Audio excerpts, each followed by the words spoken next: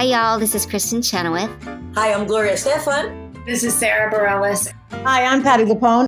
This is Lin-Manuel Miranda. You're listening to the Broadway Podcast Network.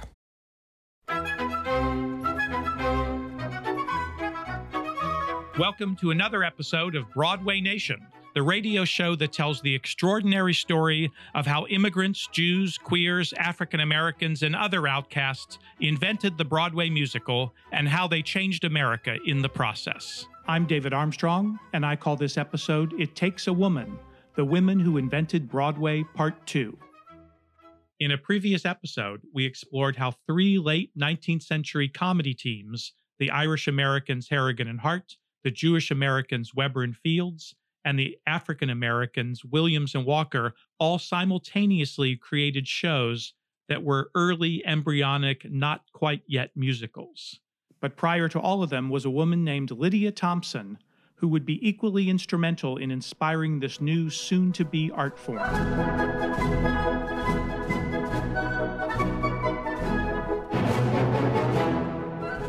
Lydia Thompson was an English dancer, singer, actress, director, and producer who formed her own troupe of performers that she called Lydia Thompson and her British Blondes. When she first brought them to New York in 1863, she and her troupe quickly became a sensation. The shows that she presented were burlesques in the original form of that term, irreverent spoofs of popular, serious, high-culture novels, plays, poems, operas, myths and legends such as Faust, Ali Baba and the 40 Thieves, St. George and the Dragon, and Robin Hood. All of them were presented in ridiculous versions filled with puns, wordplay, slapstick comedy, songs, dances, and general nonsense. And Lydia smartly added a heavy dollop of sex to the mix. Her shows were quite racy for the time, including sexual innuendo and dozens of women who often played the male roles wearing skimpy costumes and displaying their legs in tights. You have to keep in mind that this was still the Victorian era, when proper women went to great lengths to hide their bodies under bustles, hoops, and layers of fabric, and when even the legs of tables and pianos were draped so that they would appear less provocative. So the idea of young ladies appearing on stage in form-fitting costumes was truly shocking. The eventual evolution of satirical burlesque shows into sexy girly shows began here with Lydia, but it would be decades later before the striptease acts that became synonymous with the term burlesque were introduced. According to all reports, Lydia was a highly skilled and wonderfully captivating performer. One critic described her like this: Miss Thompson breathes life into everything she does. She is charming to look at, a good singer, a really clever dancer, and the life and soul of every scene. Lydia specialized in playing the leading male roles, the swashbuckling romantic heroes of legendary tales, and often her entire troupe of British blondes would follow her into battle dressed as sexy soldiers and marching in military drills. This seems to have given birth to the now classic showbiz concept of chorus lines of girls dressed in tights and executing precision choreography. There'd be no Rockettes without Lydia.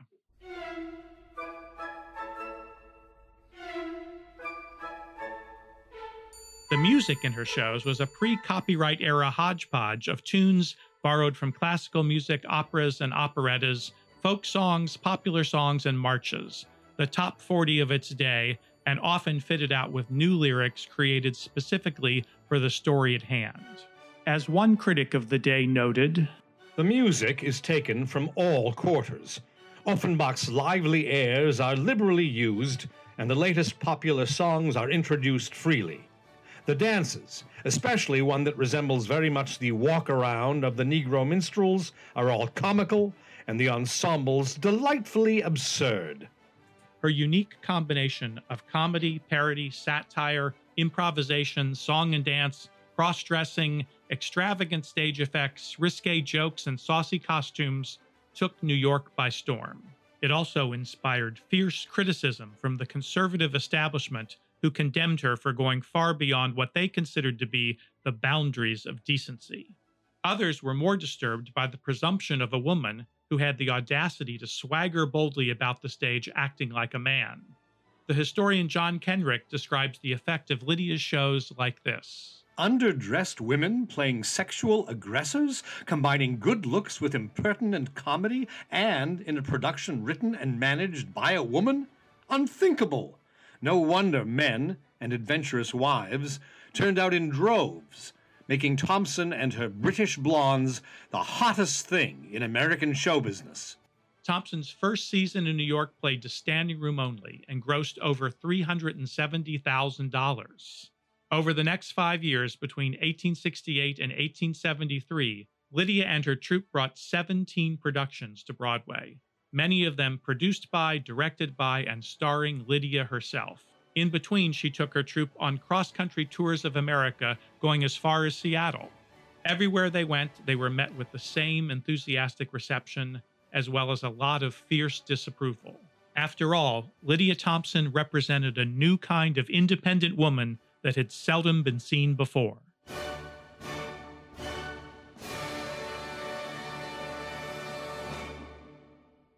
Lydia's shows were, of course, only precursors to the musical, but they had a huge influence on this emerging form and the other powerful women who would help to invent it. Clearly following in the dancing footsteps of Lydia Thompson are three early inventors of the Broadway musical: Ada Overton Walker, Gertrude Hoffman, and Albertina Rausch.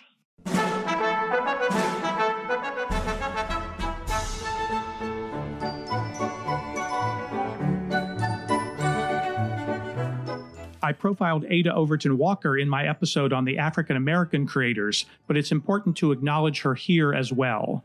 Born in Richmond, Virginia in 1880, her family moved to New York during her childhood, where she received considerable musical training and education. While still a teenager, she joined Black Patty's Troubadours, where she met her soon-to-be husband, George Walker. She became an acclaimed actress, singer, and especially dancer, often billed as the Queen of the Cakewalk. And most importantly for our purposes, she was also a gifted choreographer. She created innovative dances for Williams and Walker's hit vaudeville act and became Broadway's first female African-American choreographer when she created the dances for the musicals In Dahomey, Abyssinia, and Bandana Land. It is said that her original dances broke away from the traditions of the minstrel show and offered a new and more positive view of Black people. Tragically, she died of kidney failure in 1914 when she was only 34 years old. Gertrude Hoffman designed the dances for 15 Broadway shows between 1903 and 1927.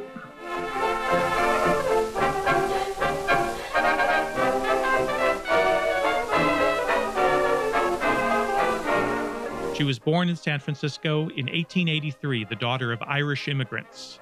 She danced in vaudeville and created her own scandalous controversy with a sexy dance called A Vision of Salome, in which she portrayed the biblical temptress. After a performance at Hammerstein's Victoria, she was arrested for offending public decency, but the judge threw the case out based on Hoffman's very reasonable defense that she had already performed the dance over 400 times previously without being arrested. After dancing in several early Broadway musicals, she formed her own troupe, the Gertrude Hoffman Girls, who performed her very athletic, acrobatic choreography, including leaps, kicks, and even aerial gymnastics in shows around the world, including the sexy Schubert Brothers revues Artists and Models, A Night in Paris, and A Night in Spain. The amazing Albertina Rausch was an Austrian Jewish immigrant who choreographed 33 Broadway shows, including many of the biggest hits of the 1920s and 30s. Born in Vienna in 1891 to a Polish Jewish mother and a Russian father, she began studying at Vienna's Imperial Ballet when she was just 7 years old, and she joined the company as a professional dancer while she was still in her teens. She was brought to New York in 1909 when she was just 18 years old to be a leading dancer at the gigantic Hippodrome Theater, which with 5,000 seats was purported to be the largest theater in the world and was known for its spectacular productions. After dancing for various companies and shows in New York and across Europe, she opened the Albertina Rausch Dance Studio in 1923, offering private and group lessons in ballet and interpretive dance, including a strict regimen of body alignment and breathing exercises that set her students apart from the typical vaudeville and Broadway dancers of the day. The studio became wildly successful and led to the formation of her own troupe, the Albertina Rausch Dancers. By 1925, 150 dancers were performing under her name on vaudeville stages across America. She created a new style of dance that she named New World Ballet. It was a hybrid of classical ballet and modern American jazz dance styles and music, and it became her signature. She said that she believed instead of traditional realism, Americans preferred dynamic surprises, action, and syncopated sensations. Her Broadway career began when 20 of her dancers appeared in George White's Scandals of 1924. Then in 1927, she choreographed 5 Broadway musicals, including 3 ballets for the Ziegfeld Follies, McCarthy and Tierney's hit Ria Rita, Victor Herbert's Mademoiselle Modiste, and the Gershwin's Showgirl, which included a ballet set to an American in Paris 20 years before the Gene Kelly movie. Among her most notable achievements was her work on 3 Dietz & Schwartz musical revues, Three's a Crowd, Flying Colors, and The Bandwagon, which starred Fred and Adele Astaire. Her work on those shows included the production numbers Dancing in the Dark and Body and Soul, which was described as a choreographic feast. Albertina Rausch frequently collaborated with master stagers Hassard Short and Moss Hart, who I profiled in our episodes on the queer creators of Broadway. Their collaborations included Irving Berlin's Face the Music, Cole Porter's Jubilee, where she created the choreography for Begin the Begin, and the landmark musical Lady in the Dark. She also had a vibrant career in Hollywood where she choreographed more than a dozen films. 2 interesting side notes to her career. She was married to the legendary Dmitri Tiomkin, one of the greatest film composers in the history of Hollywood, and she was involved in launching the famed New York restaurant, the Russian Tea Room, which for several years was called the Albertina Rausch Russian Tea Room. This brings us to arguably the most important woman in the history of Broadway. In 1943, the ballet and modern dance influenced work of Agnes DeMille ushered in a new age for Broadway choreography. With her work on Oklahoma, DeMille pioneered a dramatic, story-based approach to choreography that delved deeply into the emotions and psychology of the characters. Here's DeMille being interviewed by Sylvia Fine Kay regarding her work on that landmark show. There's something I've always wanted very much to know. Who thought of putting the ballet, that kind of ballet, into Oklahoma? Me, I did.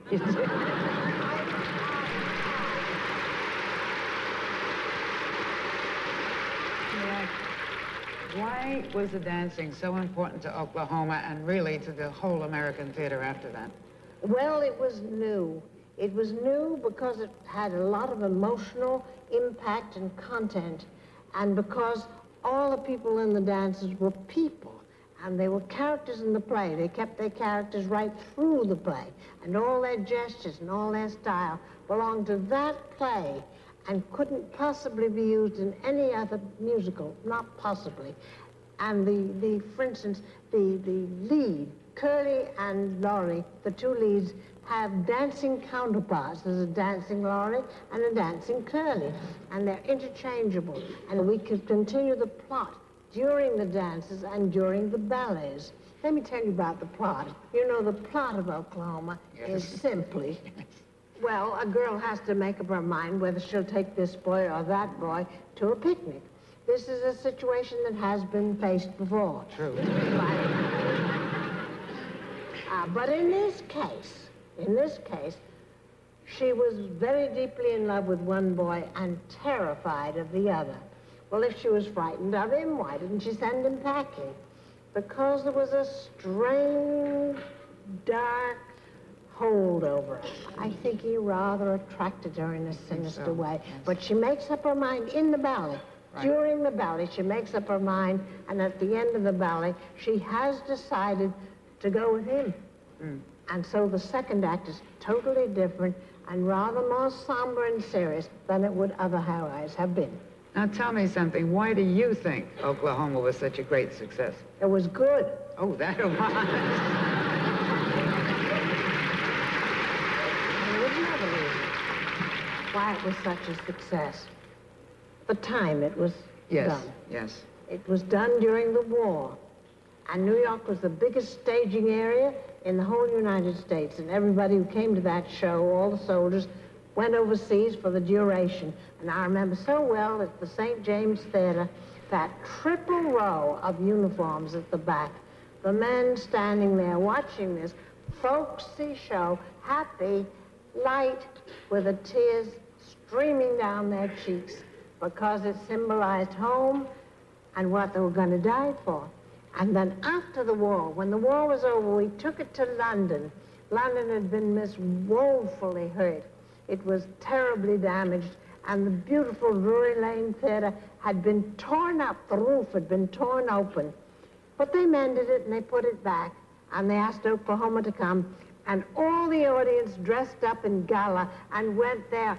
For the first time they were dressed since London went into the war in 39 and the Blitzes started. And they encored every single song, and at the end they all stood, joined hands, and sang the whole score with the cast standing, singing on stage. It will never, never be forgotten. Well, they tore the roof off the theater again.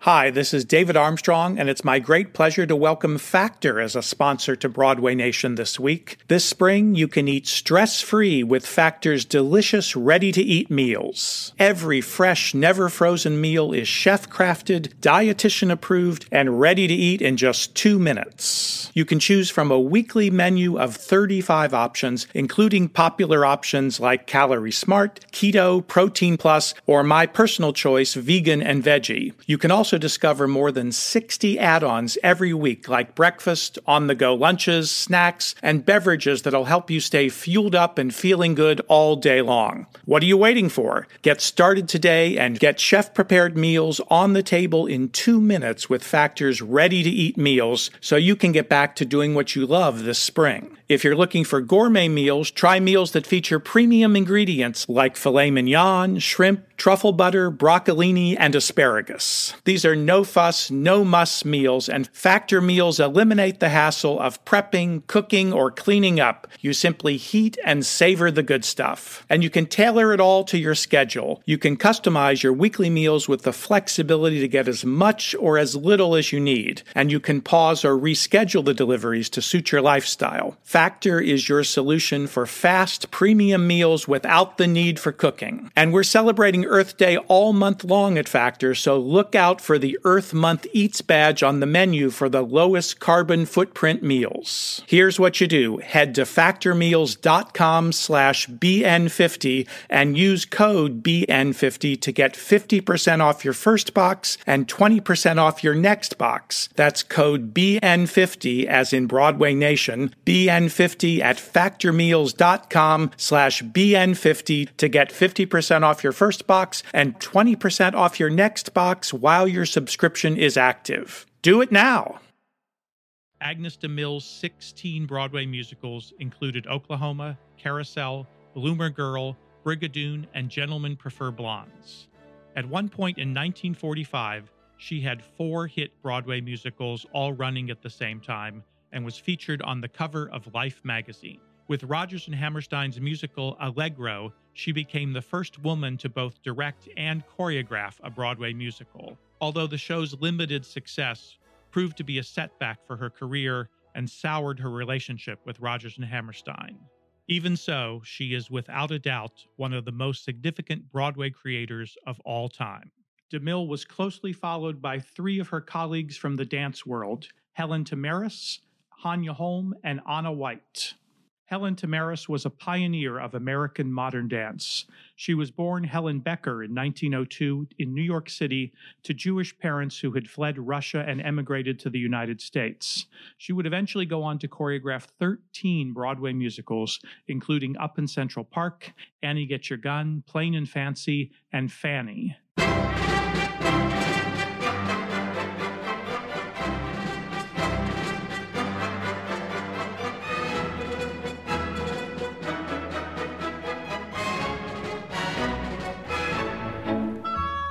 Holm, who is considered to be one of the founding mothers of modern dance, also choreographed 10 Broadway musicals, including the legendary hits Kiss Me Kate, My Fair Lady, and Camelot.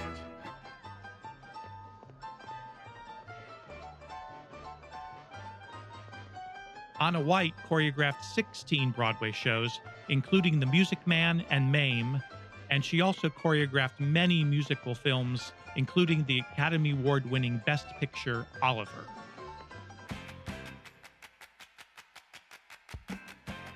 Even more prolific is Patricia Birch, who started as a dancer in Martha Graham's company and went on to choreograph 21 Broadway musicals, including A Little Night Music, Pacific Overtures, Candide, and the long-running blockbuster Grease. She later recreated and adapted her Broadway dances for the movie of Grease, as well as directing the film Grease 2.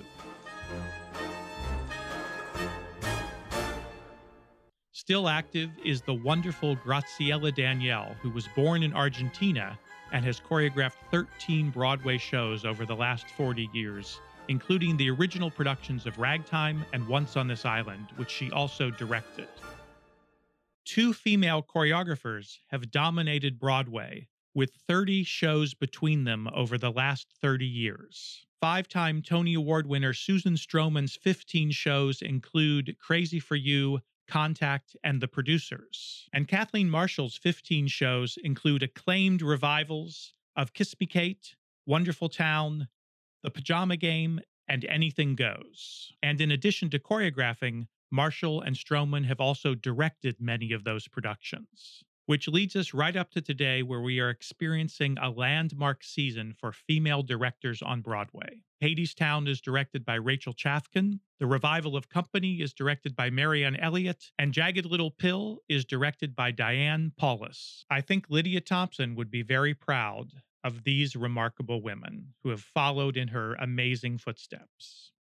As you might expect, from the earliest days of the musical, there have been many great female costume designers, including Lucinda Ballard, Irene Sharaff, Patricia Ziprot, Florence Klotz, Theone Aldridge, Willa Kim, Catherine Zuber, Anne Hold Ward, and the unusual female design group known as Motley, to name only a few. And there have also been a handful of women set designers, especially in recent years. However, what you might not expect is that the names of 2 queer women dominate the history of Broadway lighting design, Jean Rosenthal and Theron Musser. Jean Rosenthal largely invented what we know today as stage lighting design. In the early 20th century, the lighting of a play or musical was the responsibility of the theater's electrician, who tried as best he could to fulfill the vision of a set designer and the director. Rosenthal developed lighting into its own design element. She turned a technical craft into an art form.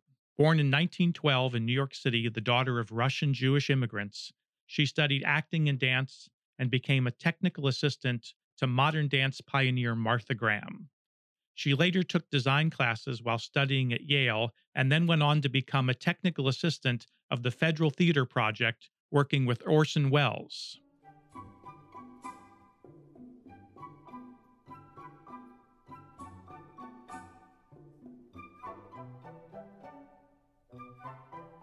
Between her first show in 1942 and her death in 1969, Rosenthal designed 85 Broadway musicals.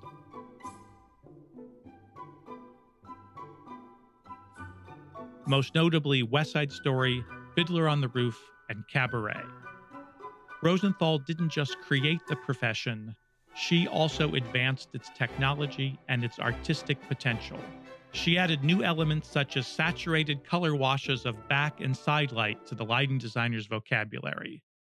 In the middle of her career, she became the mentor of another woman who would go on to further define the profession. Theron Musser was born in 1925 in Virginia, went to college in Kentucky where she got interested in working in the theater, and then went on to Yale where she got interested in lighting design.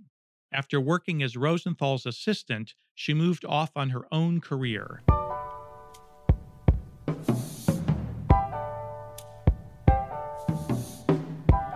And between 1956 and 2006, she designed an incredible 122 Broadway shows, including A Chorus Line, Dreamgirls, and Follies.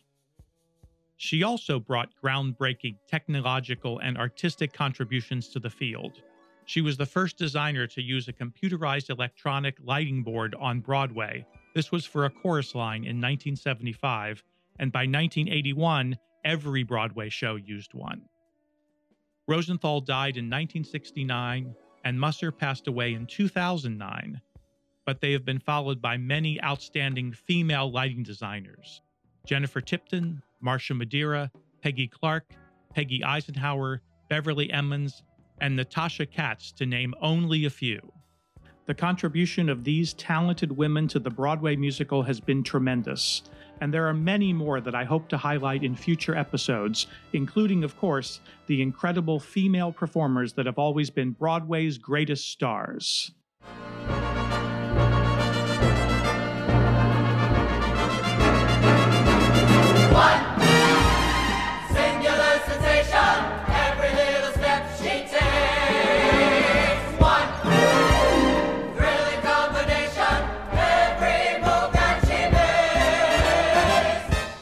Broadway Nation is produced and written by me, David Armstrong. Our production engineer is Nick Terabini, and special thanks to Alan Fitzpatrick for his voice acting contributions. I also want to thank everyone at KVSH 101.9 FM, the voice of beautiful Vashon Island, Washington, and especially everyone at the Broadway Podcast Network.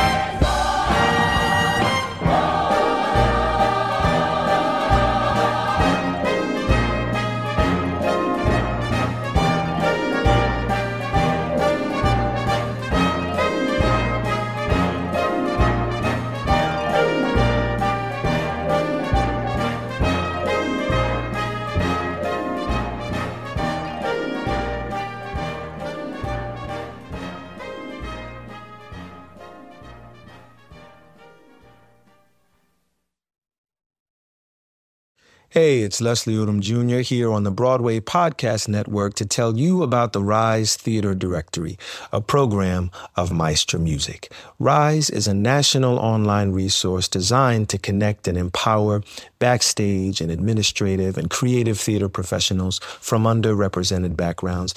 If you work or aspire to work in the theater community, this can help you find your next project. And if you hire theater professionals, search the Rise Theater Directory to find your next team. Create your profile now and get more information by visiting risetheater.org. That's theater with an RERISETHEATRE.org, because only together we rise.